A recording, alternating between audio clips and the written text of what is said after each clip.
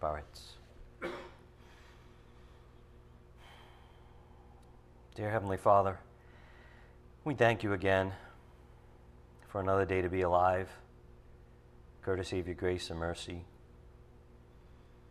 We're grateful, Father, also for the gentleness you have for us and the patience towards us.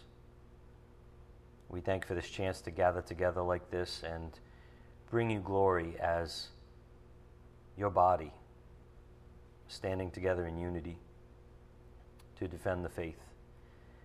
We thank you for the privilege of learning your word, and we thank you for your Holy Spirit who guides us and teaches us and helps us understand supernatural things. And most of all, Father, we are eternally grateful for your Son. As you know, we're so grateful you gave him up willingly and sacrificed him for our benefit out of your tremendous love for us. We can't fully ever understand this in this life, but we ask that you show us more and more of this each day and more of your heart. We ask these things in Christ's precious name, and it's by the power of your Spirit we pray. Amen. All right, God sees the heart, but the world sees the choices we make, part 18. So apparently the Spirit has a certain way with us, or he has his way with us, let's say, and he also has quite a sense of humor with this series going on. And it's good. It's really encouraging to be reminded of how insufficient we are and how unable we are to see what's coming next. And when you think you're going to change course, the Spirit's like, nope, I'm going to stay right on course. And it's wonderful. And as Pastor mentioned on Sunday, but I want to share this with you too that Pastor said in the beginning of Sunday's message. God only gives us so much even while we're listening to the Spirit. And that's something to think about, you know, as we get discouraged sometimes. We think we're not listening, we're not hearing everything, when sometimes he only wants to tell us so much, and he only can tell us so much. So it's a good perspective to keep. God only gives us so much, even while we're listening to the Spirit. And by grace, he often only shows us 1 or 2 steps out. Not too much that might put us in fear, and not too much that might make us arrogant. That way, as Pastor mentioned also, we step out of the house.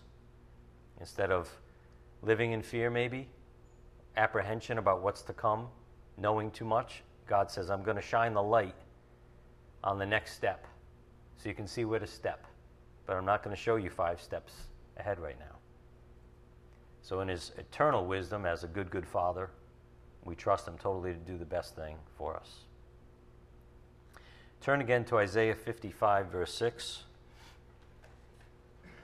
We'll start here again, and this is just a friendly reminder of how far we are from God's thoughts and God's thinking.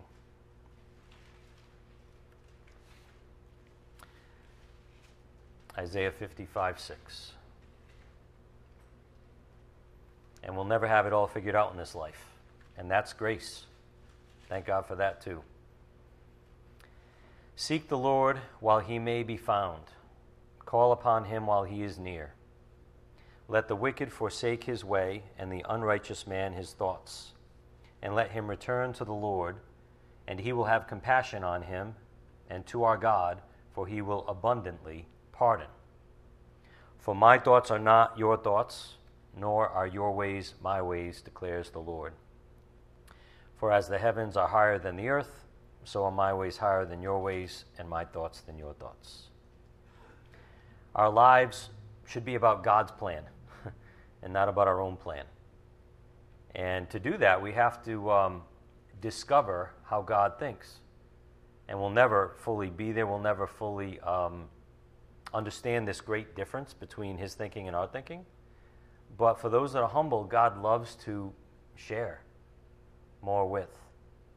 He wants to show more of himself to us. But we can't even bear it if we're not humble. On the board, Isaiah 55, 8 and 9 in the Message. I don't think the way you think. The way you work isn't the way I work. God's decree. For as the sky soars high above earth, so the way I work surpasses the way you work, and the way I think is beyond the way you think. So look again in your Bibles at verse 10. For as the rain and the snow come down from heaven, and do not return there without watering the earth, and making it bear and sprout, and furnishing seed to the sower and bread to the eater, so will my word be, which goes forth from my mouth. It will not return to me empty, without accomplishing what I desire, and without succeeding in the matter for which I sent it. For you will go out with joy, and be led forth with peace. The mountains and the hills will break forth into shouts of joy before you, and all the trees of the field will clap their hands. Instead of the thorn bush, the cypress will come up, and instead of the nettle, the myrtle will come up. And it will be a memorial to the Lord, for an everlasting sign which will not be cut off. So I was thinking here as I was reviewing, not only are God's ways infinitely higher than our ways, but he also promises that his word will be beneficial to our souls. Nutritious, even. Isn't that what we just read in all those verses? How it will cause growth no matter what. It can't return empty. God's word always produces. In our day and age, they talk about superfoods like spinach, broccoli, apple cider vinegar. You could go up and look up a whole list on Google and see all the quote-unquote superfoods out there. But in reality, the Word of God is the one thing truly necessary. This has been coming out over and over the last few lessons. That's the only thing truly necessary. Do you think if God asked you to go without food for 40 days, like the Lord did, do you think he would and could sustain you? Miraculously, supernaturally? Absolutely. How? Don't ask me to explain how that, But that's the reality of how vital and necessary the Word of God is on its own. Not needing anything else to supply us, really. So it's the superfood that can cause any man to be sustained and cause him to bear wonderful fruit in his life. That's the Word of God.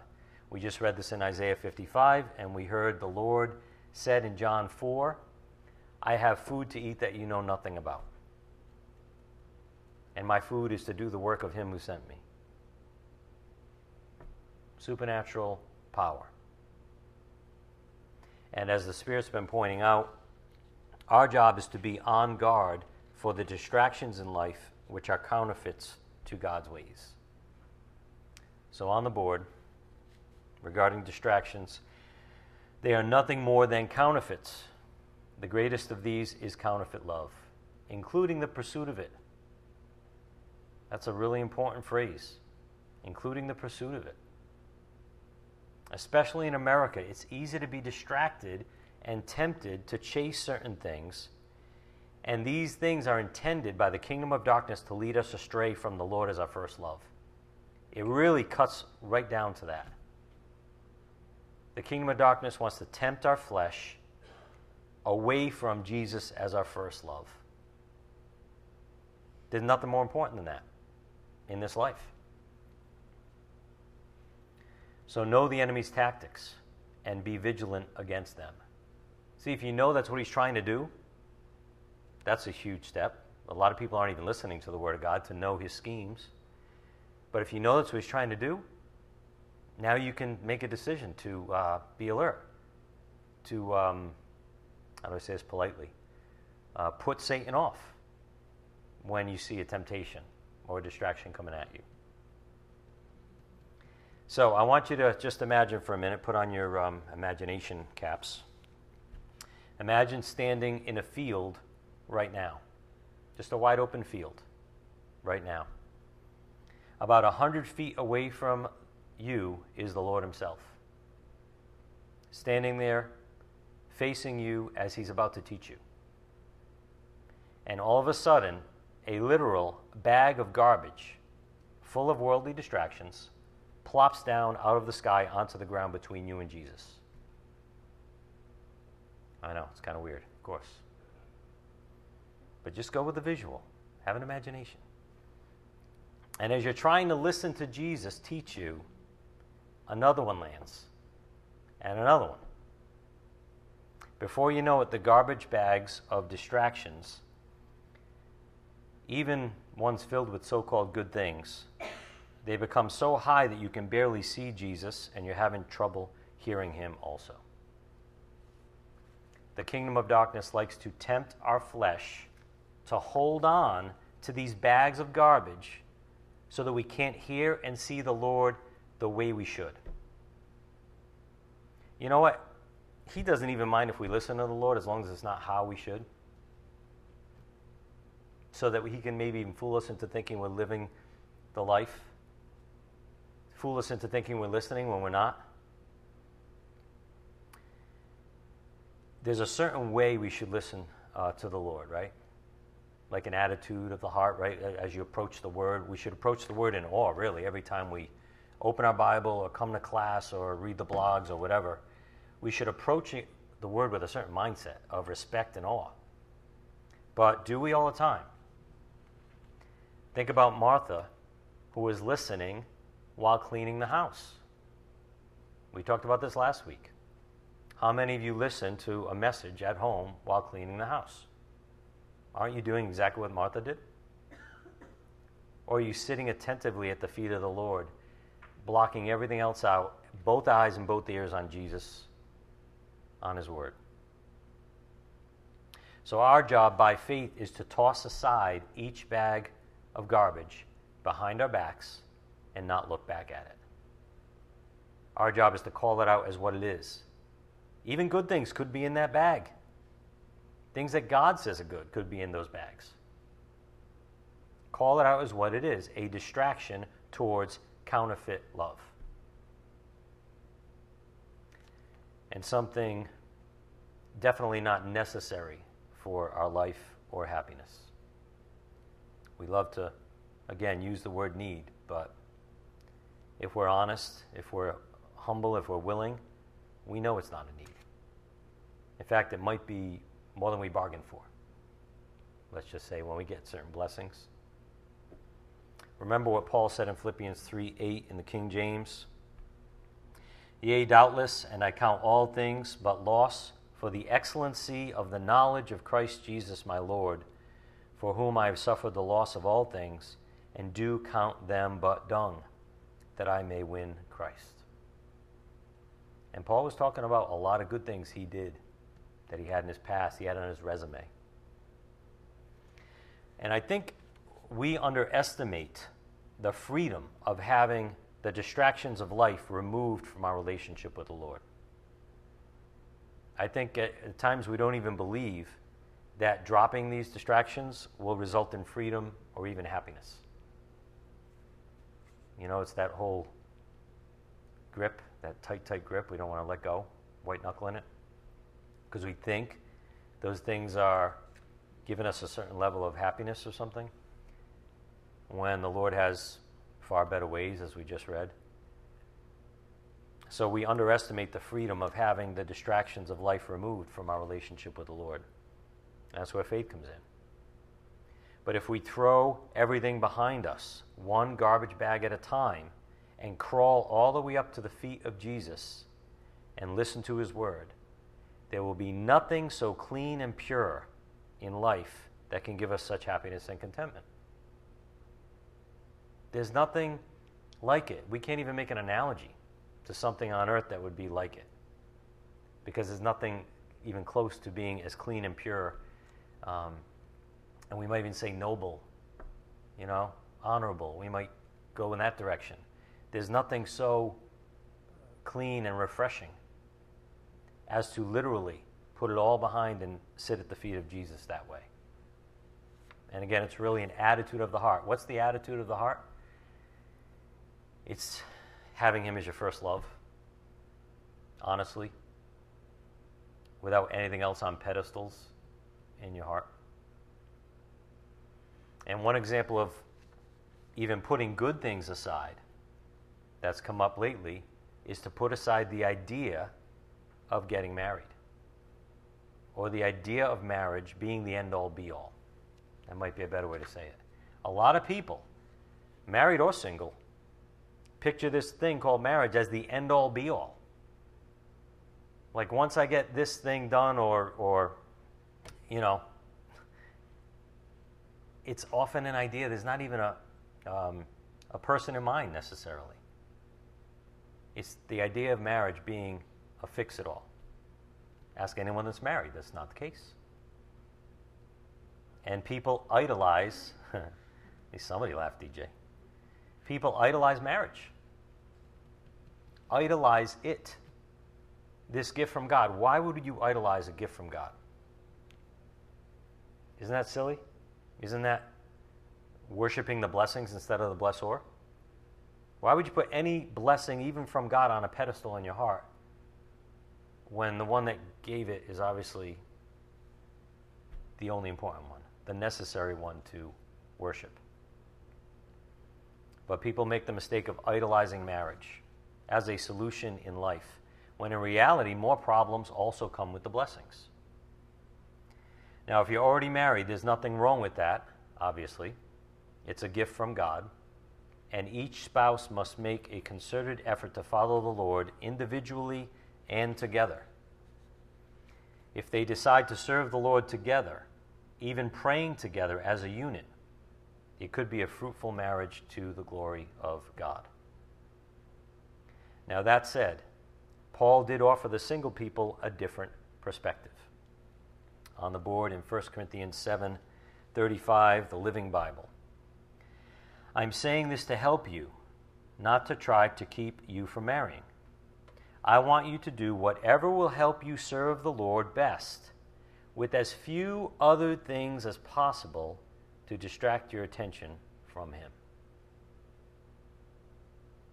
I love that phrase, as few other things as possible. That garbage bag that fell from the sky between you and Jesus, the one with all the marriage stuff in it, it's not that it's bad, but it should be behind you.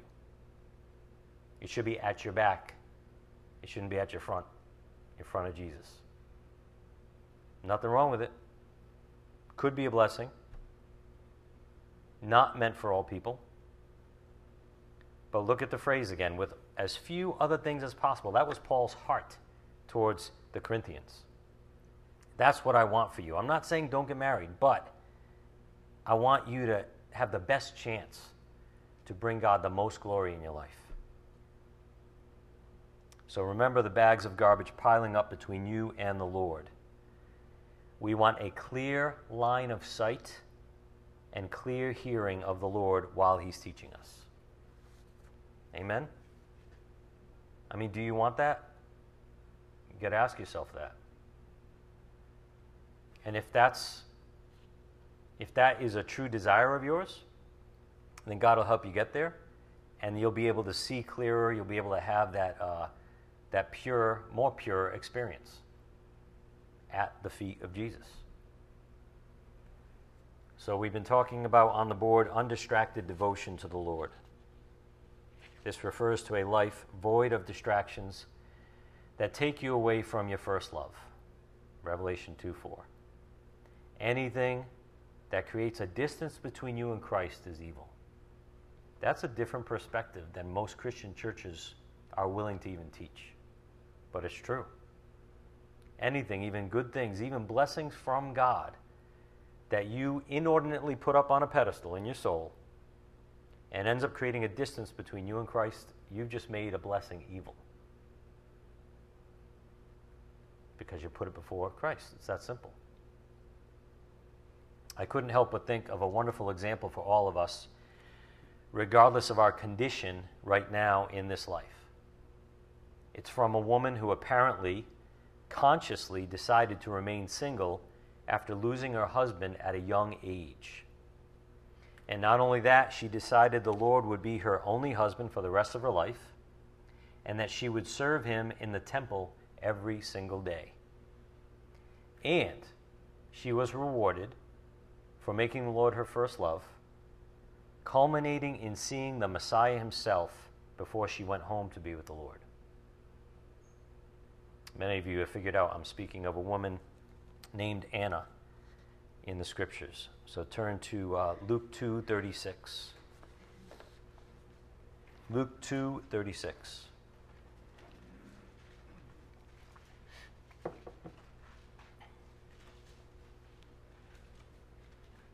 This is when Joseph and Mary brought baby Jesus to the temple.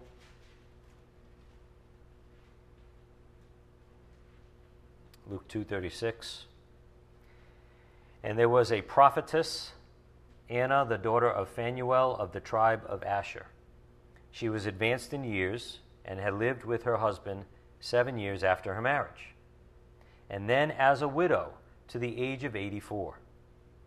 She never left the temple, serving night and day with fastings and prayers.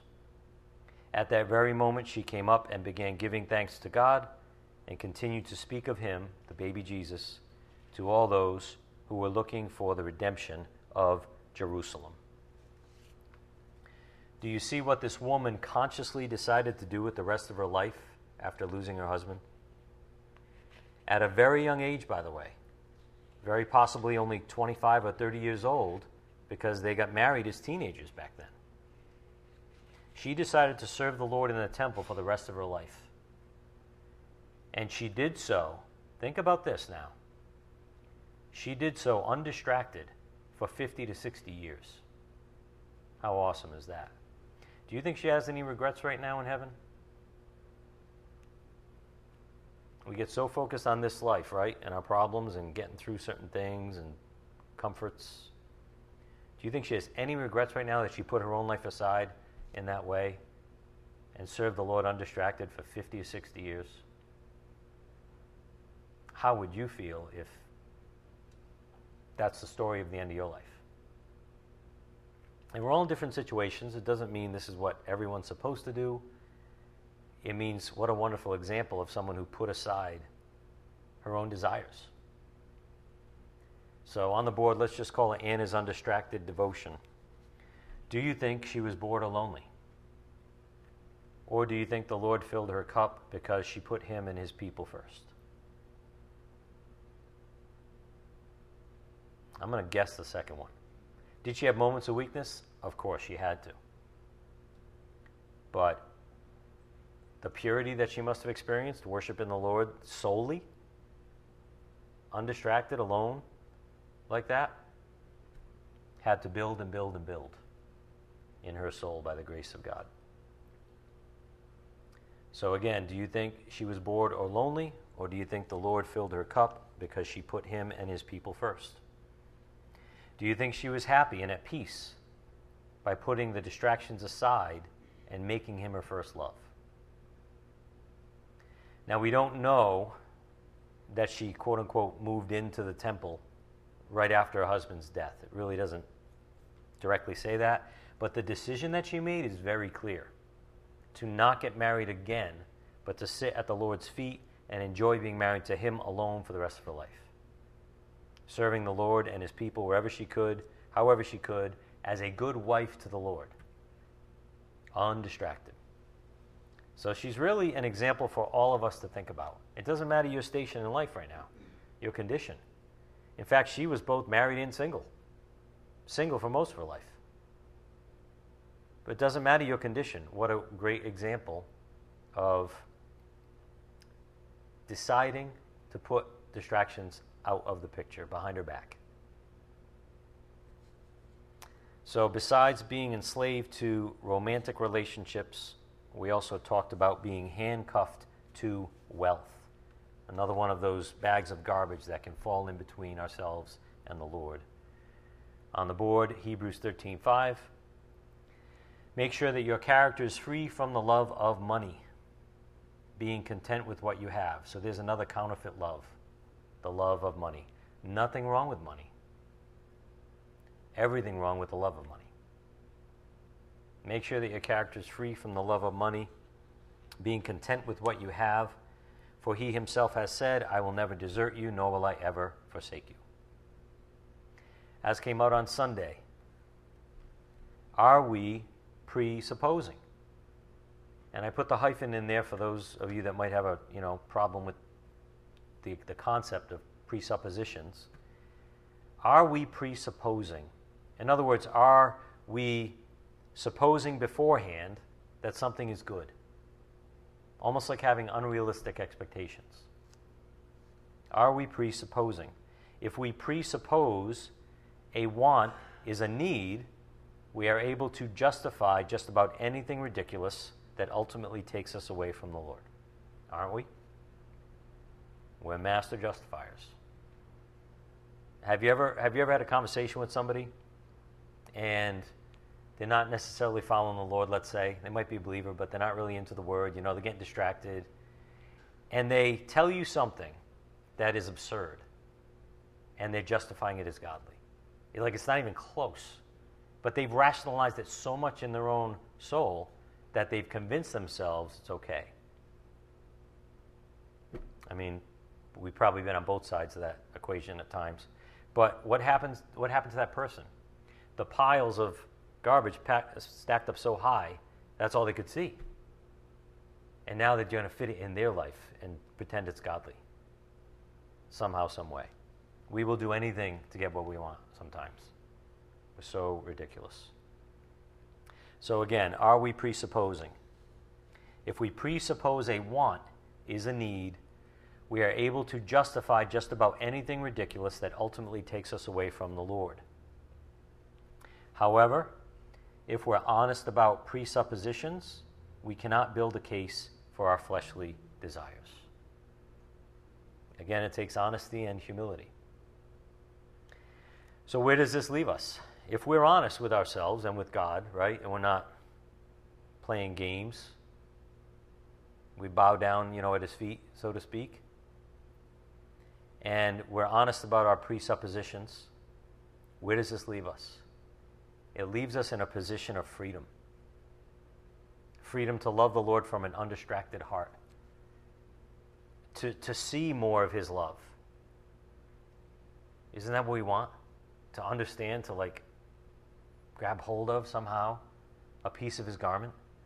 To see what his love really is like. This is hard to describe.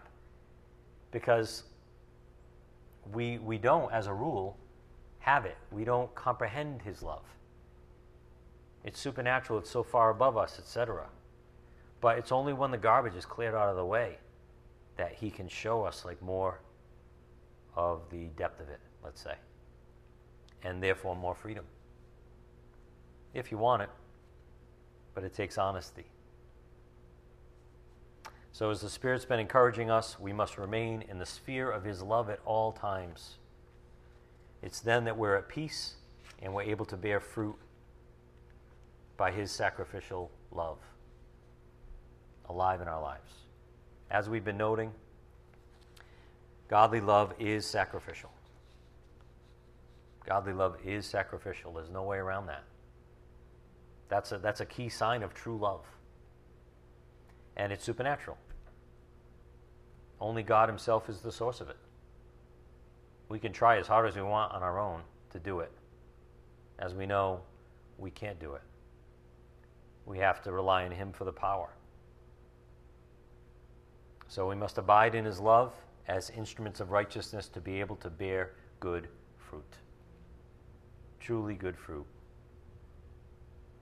To be very practical, the Spirit's been asking us, who or what do you love more than Jesus? And if you're not sure, a clue to that is who or what are you sacrificing your time for each day? Just think about it. What do you put your attention into the most? And your affections. It could be actively, it could be just in your soul, your heart, what you pay attention to, what you, again, put on a pedestal. Who or what are you sacrificing your time for each day? That's a good sign of where you're at. And we like to live in denial, but remember, something that's legitimately good, even in God's eyes, can become evil if placed before the Lord. For example, marriage, right? Or even the idea of it. How about the idea of being rich? Not being rich. You might have very little compared to others, but how about just the idea of it? Does that, I guess, haunt you? Does that pester you or draw you in or try to suck you in to being preoccupied with that? It could be a lot of things. To have anything or anyone replace Christ as our first love is just simply unrighteous. It's unrighteous. It's not right. There couldn't be anything more wrong than to put the blessings ahead of the blessor. It's the most silly thing in the world, right? So if you're a parent and you give your child the toy that they wanted, and now the child says, "I love you" to the toy instead of you, that's kind of what we do to God. It's pretty sick. But that's where we are, stuck with his flesh. And this is one reason repentance needs to be a way of life even for us as believers. A way of life, that humble, repentant attitude, always going back to him, as Dad. And when we offend Dad, we should be upset because of the gracious Dad we have. So turn again in your Bibles to Luke 14:26. Luke 14:26. There could be nothing more wrong than to put anything ahead of Jesus, the giver of whatever blessings we might be thinking about. Luke 14:26. Jesus said, "If anyone comes to me and does not hate his own father and mother and wife and children and brothers and sisters, yes, even his own life, he cannot be my disciple." On the board, we saw this on Sunday regarding hate his own father. This is a relative statement. Unfettered love for Jesus in its purest expression is so great that every other attachment pales in comparison.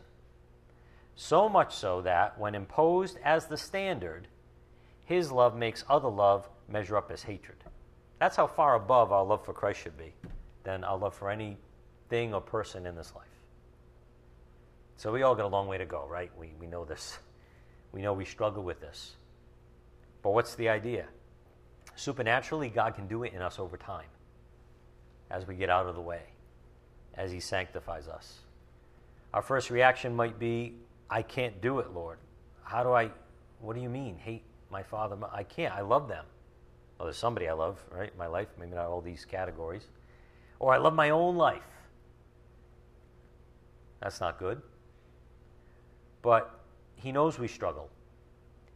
And he knows we can't do it. He wants us to admit we can't do it. And it's not that he wants you to not love your family member. It's that he wants himself to be elevated up to the appropriate high position in our hearts, far above the rest. That's what he wants, and that's what he deserves, right? The one who gave you your family and all the good gifts, how can he not be loved and cherished more than the gifts themselves? The point is, there should be no comparison. He should be at the top of the mountain, okay? Picture yourself at Mount Everest, and you're at the base of Mount Everest. Can't even see the top through the clouds. He should be at the top of the mountain in our soul. We and our family and our loved ones and the things we do love in this world that are blessings should be at the base of the mountain. That's how much the difference should be, right? And we can't do it. As we've seen, like here on the board, I can't love like that. I don't get it. I don't see it. I don't have the strength. But remember, love is a gift from God. So we mustn't exacerbate ourselves because we lack a portion of it. And I'm guilty of this. I've done this over even the last few years. We mustn't exacerbate ourselves because we lack a portion of his love. To love like Christ and to love him even is a function of sanctification, which takes time. Time is a necessary ingredient for everybody. And the greatest advice we can get regarding this, just stay humble. Just keep seeking him. Keep bowing at his feet. Keep repenting. And he'll get us there, to this place of like experiencing his pure love, seeing it for what it really is, and letting it change us from the inside out. God will fill our cups as long as we continue to humbly ask him for help and understanding. Over time, he promises to sanctify us and bring us there to the place of true, godly love. Again, on the board, love is a gift from God. And to love like Christ, and to love him even, is a function of sanctification, which takes time. So just stay humble. As the Spirit's been prodding us, may our love be functional and not just lip service. We've seen this on the board a couple times, 1 John 3:18 in the Amplified. Little children, believers, dear ones, let us not love merely in theory, with word or with tongue, giving lip service to compassion, but in action and in truth, in practice and in sincerity, because practical acts of love are more than words. And on the board, a big part of living in God's love is an active lifestyle of forgiveness. A huge part of acting in God's love is an active lifestyle of forgiveness. We might say forgiveness is the expression of God's love. So consider this for a minute. Follow me if you can. I know it's difficult at times. I know it's difficult being in my own head at times, so I understand. But follow me if you can here. What is grace? What is grace? One definition is that grace is love in action. So, what is grace? Isn't it treating people in undeserved kindness? Like, actively speaking, treating someone with undeserved kindness, functionally. And why is it undeserved? Because we're all guilty, right? There is not an innocent soul on this earth. So it's undeserved kindness. And God chose to forgive us, which is to love us anyway, despite our attacks against him. Forgiveness is the expression of God's love. So if we're missing forgiveness, we probably aren't in the sphere of love. And so it is with ourselves and our brothers and sisters, right? If Jesus loved this way, if God loved this way, if that's grace, and if Jesus loved that way, sacrificially, in a forgiving way, then isn't that our calling to imitate him?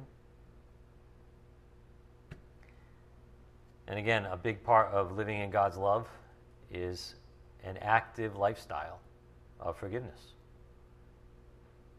And with forgiveness being a part of God's love on the board, an unforgiving heart is a heart without peace. It has to be, because you're not in the sphere of his love. You can't be. Forgiveness is a part of who God is. And when we choose to live apart from that, we've lost our first love. When we choose to live apart from forgiveness, holding grudges, being bitter, etc., right? We've lost our first love. Because if he was our first love, we would want to do anything possible to have forgiveness between one another.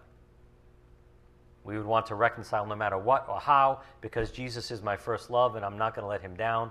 I can't believe what he did for me. How can I withhold forgiveness from somebody, right?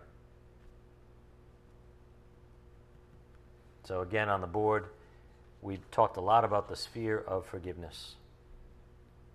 We ought never think of forgiveness as merely transactional, but rather we ought to think of it the way we think of love, spherical. We pursue forgiveness as a way of life, whether we are the offender or the offended. How can we do this?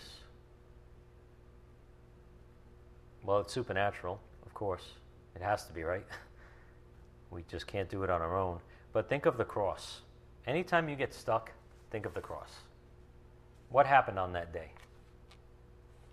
And why did Jesus choose to hang there for us? The Spirit reminded us on Sunday, forgiveness was hanging in the balance. If he had chosen not to follow through on the cross, forgiveness would never have been granted to all of us. But love motivated him to follow through on the sacrifice, all the way to the cross, so that forgiveness could be consummated and he could continue to love us for all eternity as his very own. As we were given on Sunday, to the one who uttered, "Father, forgive them, for they do not know what they are doing," forgiveness was the ultimate objective, as in Luke 23:34. Forgiveness was the ultimate objective. That was the goal. That was the accomplishment of love. So it's at this point we were reminded of a very important mindset that Jesus carried around with him. Jesus, unlike the legalistic religious folks, wasn't focused on calling out the sins of others, but he was focused on reconciliation, helping people turn to him for peace with God. This is really astounding when you think about it, because he was the only person who had a right to judge the sins of others, and he didn't. And here we are without the right to judge the sins of others, and what do? We judge other sins, and then the very next day we commit it. Same sin we judged. Jesus' primary goal in his incarnation wasn't even to walk around judging the sins of the masses. It was to save them. Turn again to John 12:44. It was to save them. This is just mind-blowing, really, because he would have been righteous to judge the sins of everybody. But he came to save them. He came to reconcile them to God. John 12:44. And Jesus cried out and said, "He who believes in me does not believe in me, but in him who sent me. He who sees me sees the one who sent me. I have come as light into the world, so that everyone who believes in me will not remain in darkness. If anyone hears my sayings and does not keep them, I do not judge him. For I did not come to judge the world, but to save the world. He who rejects me and does not receive my sayings has one who judges him. The word I spoke is what will judge him at the last day." So what can we learn here from our Lord? This also came out on Sunday on the board. While sin must be acknowledged and confessed, it isn't our place to judge it. Do you see the difference? Like we know that's what should be done with sin, right? We might even tell people that's what should be done with sin. Acknowledge it, confess it. But it isn't our place to judge it. This is the perspective that the religious camp needs to adopt. So, what's our job? If the one who could have righteously judged sin didn't judge sin, then clearly that's not our job. Our job is to follow in his footsteps. Let's tell others about the peace that God Almighty desires to have with them. That's our focus in spreading the gospel. God extends an offer of peace even to the worst of sinners. On the board, 2 Corinthians 5:18 and 19. Now all these things are from God, who reconciled us to himself through Christ and gave us the ministry of reconciliation. Namely, that God was in Christ reconciling the world to himself, not counting their trespasses against them, and he has committed to us the word of reconciliation. What was the focus? Peace with God. When's the last time, and I was even thinking about this for myself when, I have the chance to witness to somebody, and you start talking about the gospel, and, the Spirit's going to guide you. It's going to be different every time. But when's the last time you said to somebody who maybe even was down about their own sin, know they're a sinner at least, right? When's the last time you said, did you know that God Almighty actually wants to have peace with you? What a concept.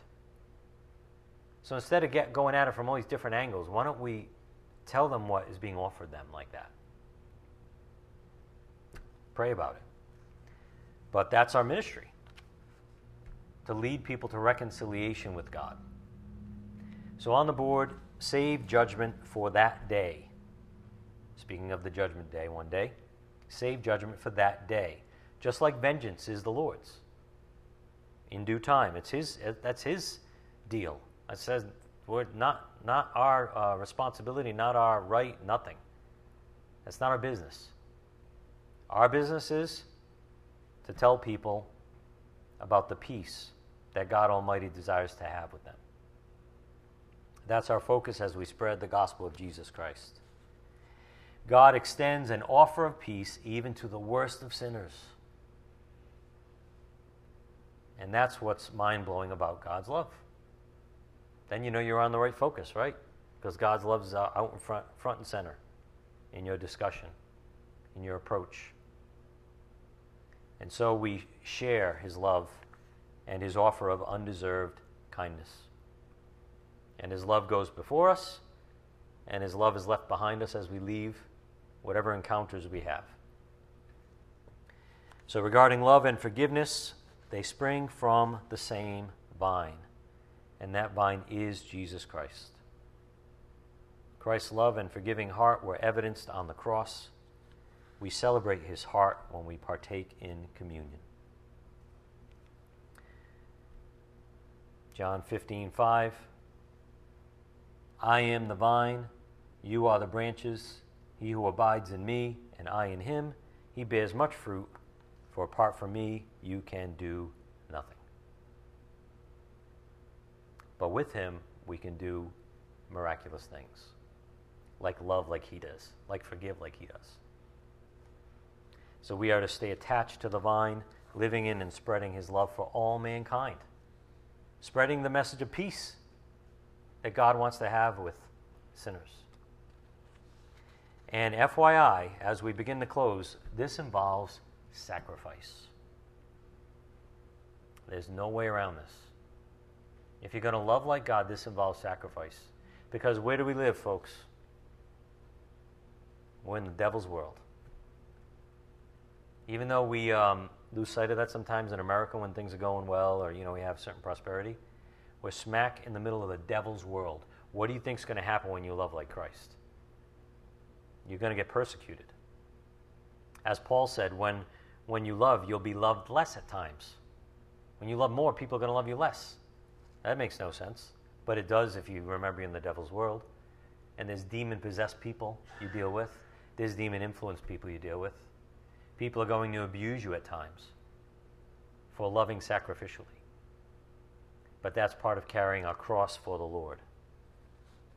In Luke 9:23 in the Amplified, and he was saying to them all, if anyone wishes to follow me as my disciple, he must deny himself, set aside selfish interests, and take up his cross daily, expressing a willingness to endure whatever may come, and follow me, believing in me, conforming to my example in living, and if need be, suffering or perhaps dying because of faith in me. This is our Lord's will for us, to pick up our cross daily. And the cross represents at its core love and forgiveness. So that must be part of our cross too, right? Just as Jesus laid aside his own desires and comfort for the sake of others, that's what we're called to do. That's loving, because when you love someone that doesn't know any better, you're going to get mocked, abused, spit on.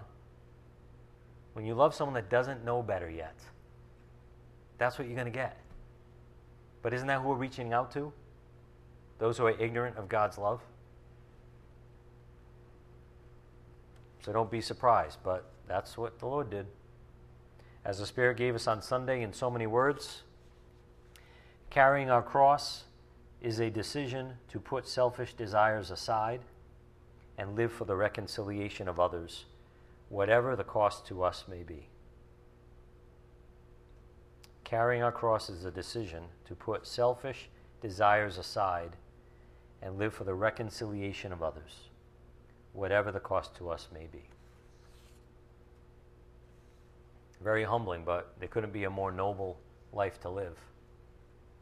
Kind of like Anna, living in the temple for so many years. That's the sacrificial love of God that is so beautiful, that is so overwhelming. And if we are simply willing, God will give us the power to carry these crosses. He'll even make our burden light. On the board in Galatians 5:13, "For you were called to freedom, brethren, only do not turn your freedom into an opportunity for the flesh, but through love serve one another." Functionally, function in love. Through love serve one another. So while you're staring at this verse on the board, I want to close with the story of a woman named Harriet Tubman. You may recognize her name as an American slave from the 1800s, who not only escaped from slavery in the South, but became a major cog in the Underground Railroad. Harriet Tubman, around 1850, she escaped from her slave owner's plantation in Maryland and traveled by night up to Philadelphia, Pennsylvania, where she was then free. But she immediately went back to help lead her friends and family out of slavery also. And that made me think of Galatians 5:13. She put aside her own newfound freedom to go back at the risk of her own life to free others. And think about this. You might say, why would she go back? Let the others escape on their own time and, find their way. Here's the thing. And these are spiritual analogies, right? Now she knew the way. She knew the way out. She found the path. She found people that even helped her along the way. She knew the way out. She knew the way to freedom, and they didn't. Her family and friends didn't. I've got to go back and show them the way.